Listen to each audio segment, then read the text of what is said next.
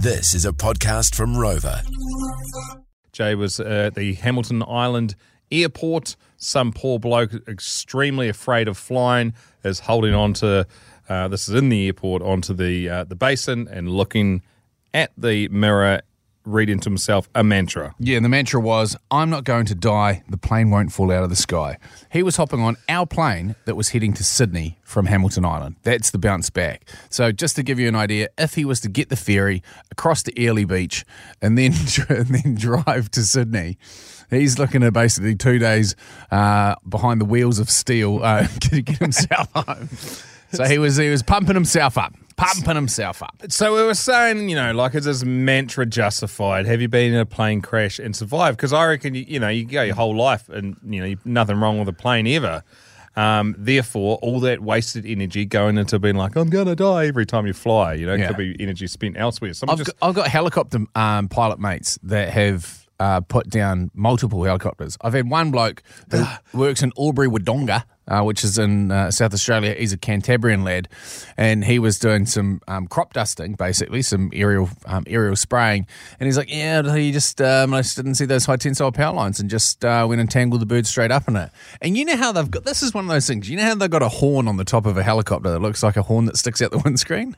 I've never noticed. Yeah, and they got one underneath. Yeah. I thought they were aerials. Those are wire cutters. So they're basically like a set of snips that if you hit the windscreen with a wire goes patink and snaps, and on the bottom.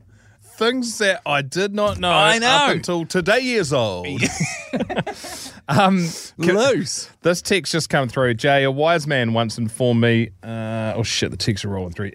Jay, a wise man once informed me there are more planes at the bottom of the ocean than what there are at the bottom of the ocean than boats in the sky. There you go.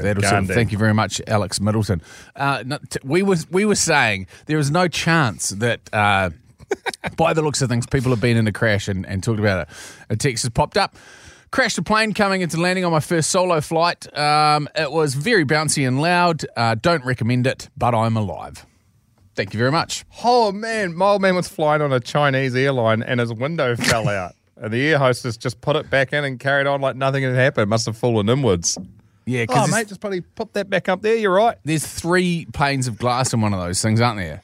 Another text here. This is a sad one. My mate's old man was a pilot his whole life. Never had any issues. Was flying his plane to a new owner who he had sold it to. It was a flight across country. It was the last flight that he would ever be on, and he crashed and passed away. It literally would have been his last flight as a pilot.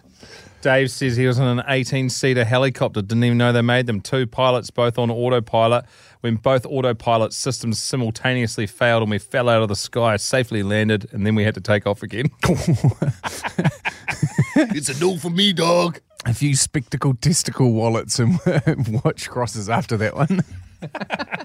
There's this one, Tony Wheel.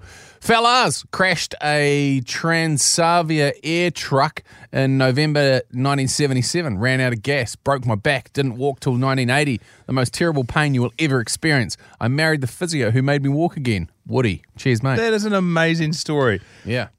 We thought this wasn't going to go, and it's clearly gone. Hilarious. Jeez, our listeners are the best. Once again, delivering. Here's Big G, Graham. Been down 3 times in helicopters. Used to do deer recovery. Mate. That is another chat for another day. Deer recovery. Shano said live with a guy in Queensland at Rainbow Beach, and he was the jump master at the local skydive place. He'd been in 9 plane crashes when I moved out in 2010. He has also done more jumps than anyone else in the entire country of Australia. You see, Hey, you want answers, you got to ask the question. That's right. And so old mate's mantra is partly justified, and he can continue to do it because there's a few sketchy stories there, although most people lived. It sort of seems if you're a betting person, you just stay away from helicopters. Yeah, I mean, spongier, and while you're in the air, though, you got to weigh it up. How much time are you going to be doing in the air versus how much time are you going to be doing crashing? Yeah. The evacuation seats in a helicopter are just nasty to get out of too. You really got to time it like a hot game of double dutch, don't you? Hey. Hey. Jay, Dunk, 2 blokes with fat heads.